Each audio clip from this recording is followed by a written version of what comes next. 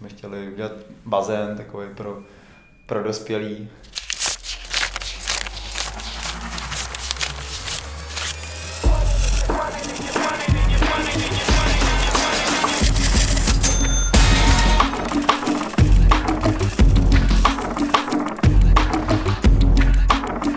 Lukáš Žďárský a Jakub Zajíc mají mimořádný talent na to, aby z opuštěných a chátrajících prostor dělali místa, kde to žije. Přesně takové jsou jejich 3 projekty. Radlická kulturní sportovna a kavárna, co hledá jméno na pražském Smíchově a Vnitroblock v Holešovicích. Právě proto jsme je letos zařadili do výběru Forbes 30pod30. Jejich plány jsou ale ještě smělejší. Já bych vás nejdřív chtěla přivítat u nás v podcastu, který děláme jak je 30pod30 a chtěla bych se vás zeptat, jestli to, že jsme vás zařadili do 30pod30 v únoru, jestli to pro vás něco znamenalo, jestli to pro vás něco změnilo, nebo jste to nějak nevnímali. Nesmíš kývat, to je podcast. Spousta lidí si myslí, že jsme, díky tomu, že jsme ve Forbes 30pod30, tak jsme milionáři. Mm-hmm. Tak to je taková jako asi z té největší jako z toho mainstreamu těch lidí, co se k nám dostává, jak si musí tohle těch lidí, kteří ví, jako co Forbes 30pod30 je, tak jsme dostali jako ohlas, že nám jako gratulujou a že to je super, že jsme se tam dostali. Nevím, jestli to mělo nějaký přínos i jako pro projekty. To asi těžko jako odsledovává, no, dost. Vyplývá z toho něco, že si lidi myslí, že jste milionáři, když jste byli ve Forbesu? Možná zaměstnanci chtějí přidat, takže si chodí pro půjčky. Že spoustu peněz. Ono to asi jako zvenku může vypadat, takže že se tam točí jako velký peníze, protože se tam vlastně jako točí velký peníze, ale taky se tam velký peníze utrácejí a stále vlastně investujeme. Myslím si, že ještě několik let budeme investovat, takže ještě nás několik let čeká minimální mzda a určitě ne nějaký dividendy nebo něco takového. Mm-hmm. Ale možná ještě k té otázce předtím, tak myslím si, že to bylo takový jako první jako velký ocenění možná té práce, kterou děláme. To jako zahřálo, ale tak ty lidi si myslím, že nechodí do kavárny nebo někam jako kvůli tomu, že by se někdo objevil nebo získal nějaké ocenění, jenom je to jako další část té skládačky, že nás to zase provařilo mezi skupinu, která o nás třeba nevěděla a dalo to tomu ještě jako větší jako důležitost vlastně celému tomu projektu. My jsme vás do výběru 30pod30 zařadili jako kluky, kteří dělají z ničeho něco. Vy máte za sebou už 3 docela velké projekty, takové multifunkční, multikulturní, dalo by se říct. Radlickou kulturní sportovnu, kavárnu, co hledá jméno a nově Vnitroblock. Odkud jste vlastně dneska přijeli za námi? Vnitroblocku. Na kole. Na kole, to byla moje další otázka. Na kole, hodně sportujete. Ale první projekt, který jste dělali, byla Radlická kulturní sportovna na pražském Smíchově. S tou jste začali už v roce 2013. Jak to vzniklo? Nás se na to ptá pořád jako dost lidí a my po každý tu odpověď mám pocit trošku jinou, protože my jsme oba hrozný sklerotici, takže si vlastně úplně nepamatujeme ty prvotní impulzy a podle mě ty odpovědi tak jako dáváme, jako že hádáme, snažíme se jako vcítit do toho, jak jsme nad tím asi přemýšleli tenkrát, protože jsme nad tím vlastně moc nepřemýšleli. No se to stalo tak jako ráz na ráz, ale úplně jako prapůvod toho celého bylo, my se známe z vejšky, pak jsme se nějak odmlčeli každý a po 2-3 letech, to víc, 4. Asi jo, no. Po 4 letech jsme se tak nějak jako znova zcukli tady v Praze a nějak jsme se zčuchli kvůli sportům, protože nikdo jiný nebyl prostě takový máčo, aby s námi prostě dělal 2-3 sporty denně. No a my jsme vždycky před tím sportem si dávali nějaké jídlo, nebo jsme nějak kecali a o těch našich neúspěšných projektech, které jsme měli za sebou. No a jednoho dne jsme narazili vlastně na tady tu ruinu, kterou Radlická původně byla. už tenkrát to byla vlastně ambice jako si splnit trošku ten sen směrem k tomu sportu. Třeba Kuba chodil se na kruháče, kde říkal, že tam chodí jako hodně lidí a že to je vlastně plný a že ten potenciál možná tady v Praze je. Ani si nepamatuju, proč jsme jako vlastně se zlídli spíš v těch jako starých budovách, možná i kvůli nákladům. To byl ten první impuls, no. To vlastně úplnou náhodou se před náma tak jako zjevil vlastně ten prázdný barák. A asi bylo štěstí, že se nám relativně jednoduše povedlo ho získat. Takže na základě toho jsme potom mohli do toho docela dát dost energie. Takže jste si našli prostor na sport. Na tělocvičnu. No to byl ten první jako impuls, no. Samozřejmě pak jako hned v těch jako prvních začátcích, těch nějakých debatách, jako co to přesně bude, tak tam už jsme věděli, že nechceme jenom jako sport a tělocvičnu, že nám bylo líto vlastně, že ty tělocvičny pak večer třeba nefungujou, nebo a v tu chvíli začala právě to mixování té kultury a toho sportu, a kde vlastně ve finále potom ta kultura jako vyhrála vlastně, souboj sport a kultura vyhrála jako dost ta kultura a ten sport národlický tak trošku jako zatím vlál. No. Vy jste s tím projektem začínali úplně sami, nebo vás bylo víc? Jsme s tím začínali sami, s tím, že jsme ale jako docela jako vlastně v podstatě okamžitě kolem sebe nabalili nějakou komunitu lidí, který to zajímalo a který nám chtěli chodit pomáhat, odreagovat se. Takže vlastně jako, i když jsme nějaký ty hlavy byly jenom dvě, který přemýšleli, jako co tam bude a vedli to celý, tak jsme ale tam jako většinu času nebyli sami. No. My jsme to brali vážně a ostatní nám chodili jako pomáhat, když se jim zachtěli, když se chtěli odreagovat.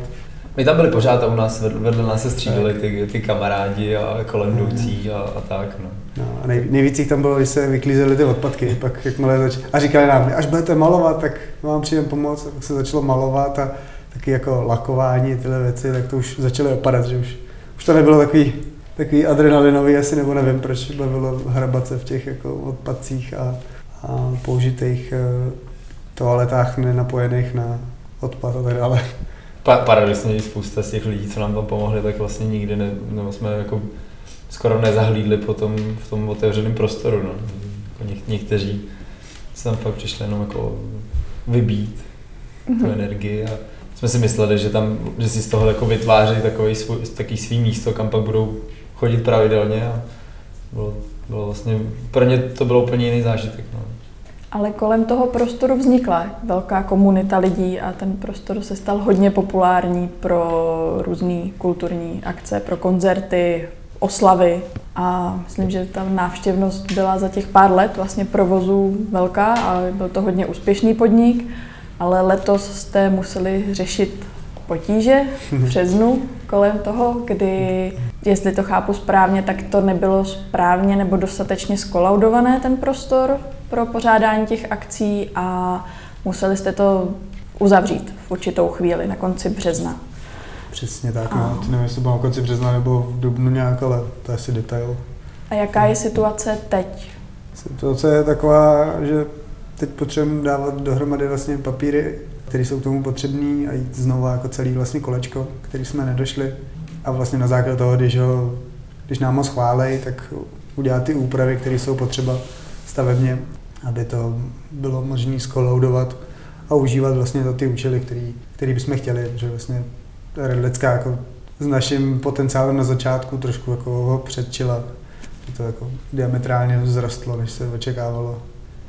Vlastně, zároveň je potřeba se jako zorientovat vlastně v té situaci jako politický nebo jako v tom pozadí, protože jedna věc je jako veškerý ty papíry a tak, ale druhá věc je vlastně si říct, jestli to má smysl a jak dlouho tam ještě zůstaneme, takže se snažíme komunikovat jak s tím současným majitelem, tak i s budoucím developerem, který tam plánuje stavět, jak to vidějí, jestli tam je šance, aby to ještě chvilku zůstalo nebo ne. Zatím to teda vypadá, že půjdou z jiné strany, že by to mohlo nějakou dobu ještě vydržet. Že byste mohli ještě fungovat, takže má smysl to pro vás řešit. Jo. No, jako naším cílem je, aby se vlastně nestalo to, že se ten barák vlastně zbourá bude to tam ležet ladem vlastně pozemek a začne se stavět až třeba za 5 let. Že bychom se chtěli s developerem, který tam bude stavět, domluvit na tom, aby Redlická vlastně mohla fungovat co nejdelší dobu a pak prostě jenom bourat a nechat postavit nový život. Mrzelo by vás to hodně? My jsme do toho s tím šli od začátku, my jsme to jako věděli, měli jsme ty karty otevřený a vlastně už i přesluhovali jsme. Docela dlouho. Jako, jsme se bavili o nějakých 2 letech na začátku. No, jako šli jsme do toho s tím, věděli jsme, že se to jednoho dne stane, pokud se nám to nepovede koupit nebo nevím co, ale my tak nějak jako byli na to nastavení. Na druhou stranu zase jako, když se člověk na něco nastaví a pak se to fyzicky stane, tak to pak stejně zamrzí. Asi se možná ukážou ty emoce, až to tam třeba bourat, až tam podívat, jak teď, do toho najíždí ty bagry. Teď je to furt tak, jako, že to je sice zavřený, ale furt máme jako tu vidinu, tu naději, že to ještě jako možná znovu se nám to povede otevřít, takže vlastně jako to teď ještě nejsme nastavený emocionálně, že se nám to už nepovede. No. Hrozí podobná situace toho potenciálního zániku kvůli developerskému projektu, který tam plánuje Sekira Group, miliardáře Luďka Sekiry. Hrozí to taky určitě ve Forbesu. Taky ve Forbesu, ano.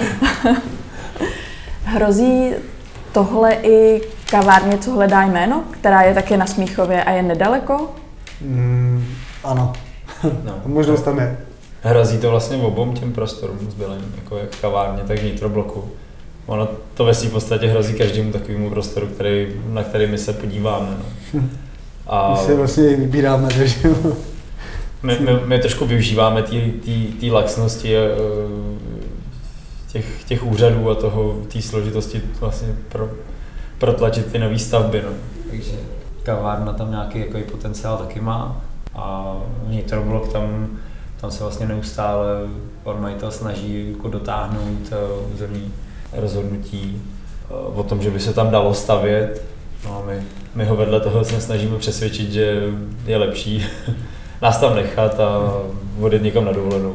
Ve finále se u toho projektu se snažíme ukázat tu ekonomiku, že ten objekt lze fungovat i jak je jakoby původně nastavený, že se nemusí stavět nic nového, bourat se to aktuální a přesto to může vlastně jako fungovat. No. Zároveň prostě si majitel nějak jako hlídá zadní vrátka, kdyby se nám to vlastně nepovedlo, tak ví, že když bude prostě mít pozemek s územním rozhodnutím stavět jako něco většího, takže to má hned úplně jinou hodnotu, než to má aktuálně teďka. Vnitroblock je zatím váš největší projekt, jako prostorově, tak jako co do rozsahu toho, co tam nabízíte a ještě chcete nabízet. S Vnitroblockem to bylo podobně jako s těmi předchozími. Šli jste kolem, říkali jste si, tady je ruina, s tou bychom měli něco dělat. Tam to bylo malinko jinak, tam jsme dostali tip od kamaráda, od Michala Nováka, který tam s panem majitelem už asi docela dlouho vymýšlel, jako co s tím prostorem udělat a měli i nějaký ideje. A nás do toho pozvali, jestli by nás nenapadlo s tím něco udělat, nebo jestli by nás nenapadlo to nějak doplnit. A my jsme tenkrát i přemluvili, že jim na to dáme jako náš nějaký ucelený pohled, že jim prostě připravíme koncept na celý ten barák a že si z toho prostě vezmou jenom to, co by je zajímalo. No a nakonec to dopadlo, takže vlastně jsme se dohodli, že si vezmeme nějakou první etapu s výhledem toho, že si vezmeme celý Vnitroblock. A Michal tam vlastně s náma taky dělá jednu část toho Vnitroblocku. Paradoxně si před 2 týdnama otevřel Musician Factory, vlastně nahrávací studio, zkušebna, což je hned vlastně v té uličce, první taková vlaštovka. Vy jste Vnitroblock to jádro, což byla kavárna a design shop, nebo spíš víc design shopů v jednom prostoru a nahrávací studio v patře otevřeli, taneční studio v patře, otevřeli v listopadu 2016, koncem loňského roku. Ale, jak už jsem říkala, ty plány jsou větší, co všechno by tam ještě mělo být. Teď úplně jako nejaktuálnější, na čem se pracuje, tak v ulici by mělo vyrůst jako spojení eventovo-divadelní haly s nějakou kapacitou asi 280 diváků, kde se spojujeme s klukama z Losers Cirque Company, což jsou vlastně novodobí, jako představení dělají novodobý cirkus a další, kde vlastně budeme jim vytvářet jejich domovskou scénu a plus to bude obohacený o nějaký další kabarety a případně možnosti jako pro nájmy, pro eventy.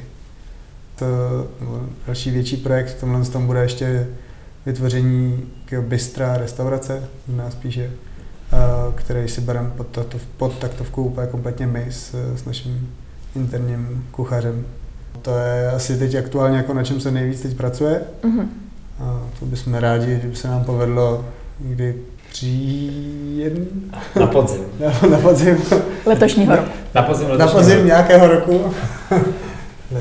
Otevřít. No a pak nám tam vlastně už bývá ještě jenom jako celá pravá část. Protože tohle to bylo z toho pohledu jako z toho obchodu, když koukáte směrem do uličky, tak to levý, celý křídlo obsazený. A pak je tam ještě nějaká pravá část, kde ještě teda to nemáme úplně zafixovaný kompletně ty koncepty, ale přemýšlíme tam o ještě nějakém menším jídle, který by mělo být trošku jako střídavě jako pestřejší, že to nebude zafixovaný prostě jenom jeden druh jídla. Přemýšlíme tam o kytkách, kutinářství, přemýšlíme o čištění tenisek a kšiltovek. Zaujala nás myšlenka i takový ty klasický starý střelnice, co byla na poutích, taková ta plechová, jak jezdí a střílí se vzduchovkou. On se to nějak říká slangově, zapomněl to jméno teďka. Ale bude to férový, nebudou to žádný úpilový hlavně. Neměli bychom mít zahlí pušky. A tak, ale místo růží si budeš moct vystřelit třeba kafe nebo vstupenku do divadla, nebo nějaký flák masa. A to, co by tam mělo být, to si vybíráte vy sami, nebo se vám hlásí lidi se svými projekty? To je taková jako kombinace. Nám se lidi hlásí s nějakýma myšlenkama, že bychom se spojili a zároveň se snažíme tam něco přišlo z našich hlav, nějaká myšlenka. A pak si spíš to dáváme jako dokupy, aby to celý ten jako Vnitroblock dával smysl, aby si každý tam něco našel a bylo to nějaké jako doplnění. Nechceme dělat úplně jenom jako food corner nebo celý jako Vnitroblock kolem jídla, ale chceme to mít jako víc pestřejší, aby ten den, když tam ty lidi přijdou, tak mohli prostě jít na představení a po představení třeba na jídlo a pak ještě si sednou na vínko, nebo když jdou holky na tancování, ty zase si dají prostě potom kafe, jako písnice v obchodě, aby to jako takhle se nějak provázávalo. Co musí splňovat ti, co s vámi chtějí spolupracovat? Tak jedna věc je nároky na ty lidi, tam to asi musí hodně sednout jako lidsky a asi žádný jiný nároky na ty lidi nemáme, ale co se týče jako těch konceptů, tak tam je pro nás strašně důležitý, jak moc to jako je otevřený pro lidi. Jsme se snažili tam dostat takový koncepty, který za prvý do sebe nějak zapadají a zároveň ale mají potenciál, aby tam ty lidi vlastně chodili celý den, aby to celý den bylo pro ně nějakým způsobem zajímavý. A další věc je, že chceme, aby to vytvářelo nějaký obsah a bylo to koukatelný. A ideálně, aby to prostě dokázalo přitáhnout nějakou větší skupinu lidí. Takže jsme uvažovali třeba nad barbershopem nebo nad tetovacím studiem, ale vlastně obě ty věci jsou dost jako omezený počtem lidí, kteří do něj můžou přijít. U tetovacího studia ještě to, že se na něj vlastně nedá moc úplně koukat. Tím se trošku jako diskvalifikovaly tyhle ty koncepty. No a pak samozřejmě to, že nepronajímáme žádný z těch prostorů, ale vždycky tam chceme být nějaký partneři nebo chceme prostě o tom minimálně jako mít možnost rozhodovat společně, což taky ne všichni vlastně jsou s tím otevřený. Pekárna tam ještě bude. A pivovar. Pivovar. Nebo nějaká pivotéka, co v tomhle duchu. Buď tam bude jako nějaká jako degustační pivotéka, anebo ještě nějaký lokální jako mini pivovárek. Přistupujete k Vnitroblocku nějak trošku jinak, třeba než k těm předchozím menším projektům, protože za ty roky už jste získali nějaké zkušenosti, jestli jste se v něčem, řekněme, poučili? Tak já doufám, že v něčem jsme se určitě poučili. V něčem jsme se nepoučili. Což je dobře. Tak já osobně si myslím, že to je jako ta naše jako výhoda oproti ostatním byla, že jsme právě byli neskušení a že jsme do toho šli dost často po hlavě a otvírali jsme ty koncepty dost jako nehotový a bylo to taky jako dynamický a díky tomu vlastně ten projekt docela rychle ožil a nabaloval na sebe tu komunitu, která ještě pořád jako mohla vlastně sledovat to dotváření toho prostoru a třeba to mohla i ovlivnit. No. Tady už některé ty koncepty už vlastně mají docela velký budgety na to a už vlastně víme, jaký je ten proces tomu, jak to dělat, víme, kam všude musíme na ty úřady jít a najednou se to vlastně všechno jako dost zpomalilo. Tak jsme se jako dostali do takového toho klasického jako rytmu lidí, kteří rekonstruují nebo staví baráky, ale asi to bylo nevyhnutelné. Setkali jste se s nějakými zásadními potížemi, právě třeba na úřadech nebo při jednáních těch jako biznisových, nebo se dá domluvit? Máte pocit, že když tady chcete vytvořit prostě něco jako to, co děláte vy, že to jde z trochu dobré vůle, řekněme? Tak myslím si, že se vždycky nějak dá domluvit. Samozřejmě asi ne vše je podle jako hnedka první naší verze, jak si to jako myslíme nebo to. Občas se prostě musí nějak jako uhejbat, upravovat ty věci, ale i většinou na těch úřadech prostě jsou to jenom lidi a oni jako pak umějí jako procitnout. I když prostě je to první otevření dveří občas není úplně jako milé přivítání, tak po nějaký chvíli prostě je to jenom člověk a když se snažíte jako férově jednat, tak je to dobrý. No. Máme zkušenost, že jsme férově nejednali a to nebylo dobrý, naštěstí na tom oddělení byl někdo jiný, když už se nám to dařilo vést lépe a jednodušeji a tam jsme to trošku nezvládli. No. Co to znamená? Jestli se to dá říct?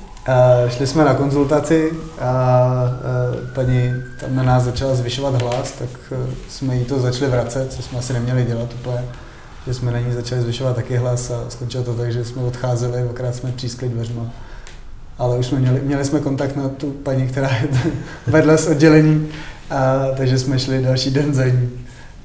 A tam už jsme šli normálně otevřeně, teda, že přicházíme, že jsme se neshodli s její kolegyní. Oni si to stejně všechno řeknou. Ona věděla a pak to jednání už bylo dobrý. Co vás vede k tomu, abyste se pouštěli do takových projektů? Protože byste mohli sedět v kanceláři nebo cestovat po světě, nebýt v Praze a dělat prostě milion jiných věcí. Tak já v tom vidím jako možnost nějaký seberealizace. A zároveň je tam hrozně jako rychlá návratnost té energie od těch lidí a od celého toho jako baráku. Takže jsou pro mě jaký jako dva důvody. V tom mám nějakou výzvu, že to většinou se pouštíme do věcí, kterým nerozumíme. A je to pro nás zase nějaká jako právě se výzva jako v tom zorientovat a zkusit to udělat po nějakým svým nebo a plus je to pestrost denní, jo. Není to jenom přijít do kanceláře, sednout si ke stolu a dělat denně to stejný. Je to kombinace všeho ještě tím, jakým způsobem to děláme, že si to hodně fakt vlastně děláme své pomocí, což znamená že převlízt do montérek a něco tam drhnout. Co vás momentálně zaměstnává nejvíc? 100% Vnitroblock. Vlastně protože Vnitroblock v sobě skýtá radlickou kavárnu a dvě kavárny vlastně jako do toho obchod, že jako přestože se o tom mluví jako o jednom spotu, tak je to jako provozně je to třeba 2x náročnější než obě ty zbylý věci dohromady. A teď vlastně tím, že přes léto chceme otevřít tak jak tu halu, tak i to bistro, tak to znamená, jako kdybychom chtěli si otevřít ještě jednu radlickou a ještě jednu kavárnu minimálně. Takže to sežere hodně času. Jak často se potkáváte? Potkat vás oba dohromady není úplně snadný. Člověk by řekl, že třeba trávíte celý dny spolu, ale to už asi dávno není pravda. My se vidíme dost často, ale spíš hodně často jako máme ty jako spolu meetingy, takže vlastně jako by ten prostor, sice spolu jsme, ale nemáme jako společný volný prostor nemáme. Že vlastně i teď jsme tady vlastně, že máme mít normálně společně schůzku, ale protože jsme nebyli schopni domluvit jiný termín, tak jsme prostě museli tu schůzku obětovat vlastně. Je pravda, že čím víc jako těch projektů, jako jak přibývají, tak se nám jako zdalujou ty časy, protože každý vlastně máme nějakou roli jinou a tím, jak se té práce nebo té variability jako se to zvětšuje, tak vlastně to pole působnosti je širší a člověk musí jako lítat mezi více prostorama a víc toho řešit, takže se stává, že se jako nějakou další dobu nevidíme. Ty říkáš, Kubo, že máte rozdělené role a jaké jsou? Jo, no, tak... tak se snad tak si to vrš. Tak tam, to nejhlavnější rozdělení je nějaký, že já mám na starosti víc tu stavební část, technickou, Lukáš pak třeba víc marketing. Zároveň ale vlastně je to i dost propojený, že jako co se designu týče, tak do toho zasahujeme oba a i nějaký jako do marketingu vlastně jsou nějaké věci, které si spojujeme společně. Zároveň to není už jenom dávno o nás dvou, takže ten tým je větší a propojuje se to jako ještě hloubš. Kolik lidí teď dělá ten váš jako hlavní tým? To jádro vlastně, který k nám, jako ke mně a k Lukášovi přibylo, tak je nás teď 5 aktuálně a pak vlastně celý ten ansábl je nějakých asi 65 lidí, který jako nejenom na Vnitroblock, ale na všechny ty projekty. Dokázali byste říct, v čem se doplňujete a v čem třeba jste úplně odlišní, v čem se neshodnete? Já si myslím, že se doplňuje v tom názoru, že jako máme docela rychle oba jako vizi nebo představu, jak bychom to udělali, ale díky tomu druhému vlastně to vykrystalizuje nakonec to nejlepší možný, že si na to dáváme vlastně pohled z obou stran a dost často se prostě jako tak nějak jako prodiskutujeme k nějakému řešení, v kterým jsme jako oba spokojení a vidíme tam jako ten smysl. My to máme nastavený, takže se musíme nakonec vždycky shodnout. A když se neshodneme, tak se to prostě nedělá. Nenapadá mě, na čem jsme se jako poslední dobu nějak jako extrémně neshodli. No. Tyhle ty věci nějak nebereme a nějak ani jako neutkvějí v paměti. Možná tak na tom, co budeme dělat jako za sport. Co všechno děláte za sporty? I v tom sportu se snažíme vlastně jako o tu pestrost. Tý dost nahrálo to, že jsme šli s toboj, což je jako Universal Sportsman, či nějakých, jak je 10 boj, tak akorát to je 100 disciplín vlastně a jede se to... 120. No 120 dokonce někdy. Jede se to vlastně jako v průběhu celého roku, to rozdělím do pár víkendů. A tak to byla taková jako pěkná příhra k tomu vlastně našemu jako stylu života. Takže to jsme šli několik ročníků. No a takže i to vlastně to vystihuje to, no, že se snažíme jako nechodit jenom běhat a jezdit na kole, ale vlastně jít si zaplavat, jít si vyzkoušet lukostřelbu, jít na motokáry a dalších jako spoustu bláznovin. No.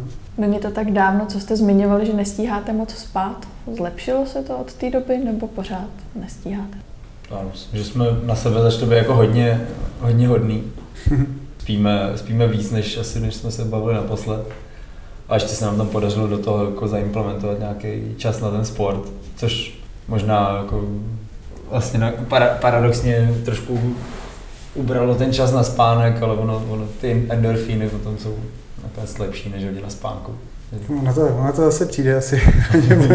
Myslím si, že když nám položíte otázku v září nebo v říjnu někdy, tak budeme zase zpátky, ale je pravda, že teď je to v vozovkách jako klidnější. Máte už teď plán na to, co byste ještě rádi stihli a co ještě neděláte, nebo to necháváte plynout? Úplně nevím, jestli to je plán. My moc plány nemáme, jakože že by já se zmínil nějakou jestli to můžeš říct, jestli to, kdo to uslyší, tohle všechno. Rádi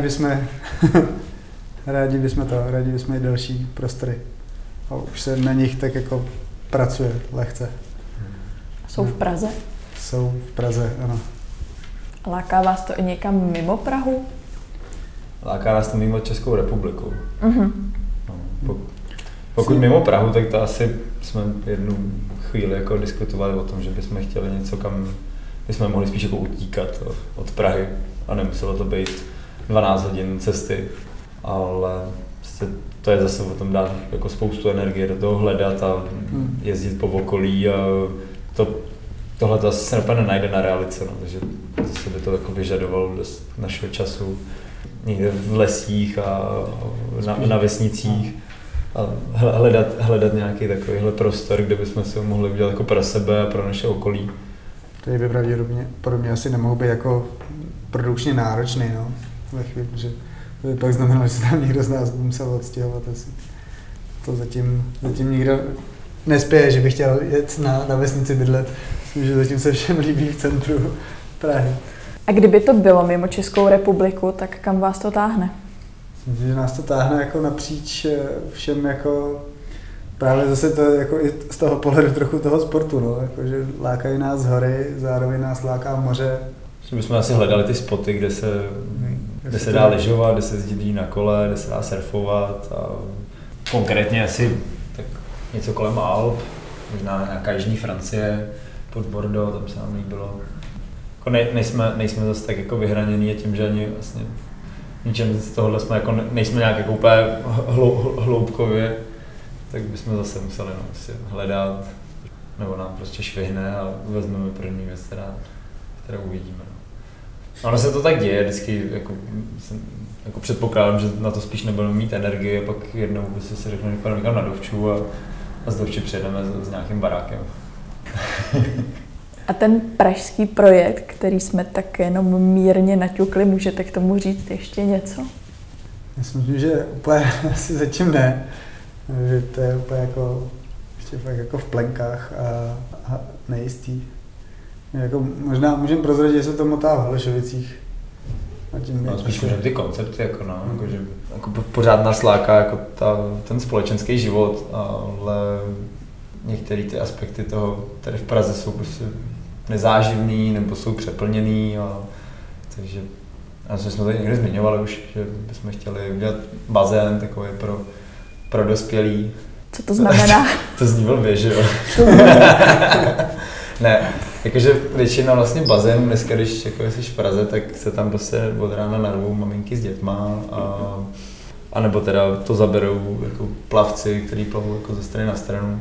Ale spousta lidí se chce jenom v té vodě jako vyvalit, pustit si nějakou hudbu, dát si něco dobrýho, což potom vlastně máš možnost taky možná někam jako k nějakému rybníku za Prahu.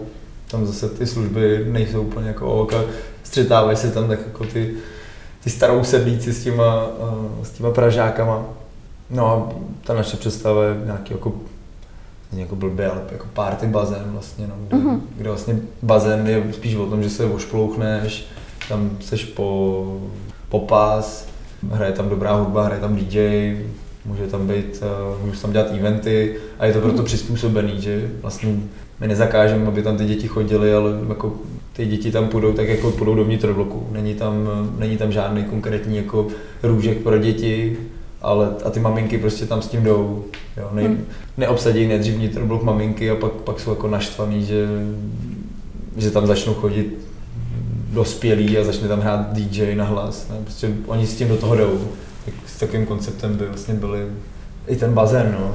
To zní výborně, ale to znamená ještě zase náročnější třeba projekt na financování nebo na realizaci, ne bazén. Potenciálně ne, no.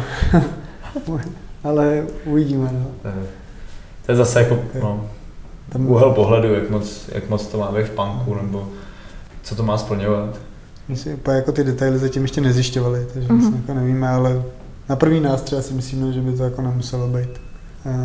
My jsme jako nevytváříme čestlice tady, takže... A pokud to vytvoříme čestlice, tak až jako po pár letech. Postupně. Je to tím, že vás nějak lákají Holešovice, nebo je to jako shoda okolností a ten prostor? Nás jako Holešovice určitě začaly bavit. My jsme jako vlastně do Vnitroblocku jsme moc jako Holešovice neřešili, jsme tam jako neměli důvody vlastně jako úplně jezdit, ale díky jako Vnitroblocku to působení naše tam je vlastně denodenní, protože tam máme jako firma a kanceláře přímo ve Vnitroblocku. Ono, když nás pošlou do jakýkoliv části Prahy, tak my si tam najdeme zábavu. Asi si tam zábavu najdeme, no. Líbí se nám, jak to tam začíná žít a ty lidi tam vytvářejí zajímavé jako koncepty kolem nás, vlastně někteří už tam dávno před náma byly vlastně. Za mě mají velký potenciál Holešovice. Tam je unikátní to, jak je to vlastně ze 3 stran, že obehnaný vodou, je to kousek do centra. Škoda, že tam nejde víc metr jako do prostřed těch dolních, nebo do prostřed těch dolních Holešovic, ale možná i to je ten důvod, proč se o to tolik jako nezajímali ty developři, až teď se tam tak stahujou. Takže... Uvidíme, co s tím development udělá, no, jako v podstatě s těma Holešovicama. Že je tam spousta vlastně jako těch projektů, které jsou zajímavé, tak jsou v nějakém objektu, jako jsme my. Že je otázka, jak dlouho vlastně ten objekt vydrží takový, jak je. Snad aspoň ta holešovická tržnice zůstane tak jako otevřená těm projektům, no. Jsou tam různý plány, to byla docela škoda. Ale ta 7 je dobrá v tom, že vlastně i radnice se snaží skrz Art District se jako to podporovat nebo minimálně nějak jako propojovat ty projekty, které na té 7 jsou, což ne na všech městských částech se tohleto jako dá dělat a v tom ta 7 je unikátní. A to nás podle mě taky začalo bavit, no, že to opravdu může mít jako potenciál nějaký alternativního centra pro turisty i pro Pražáky.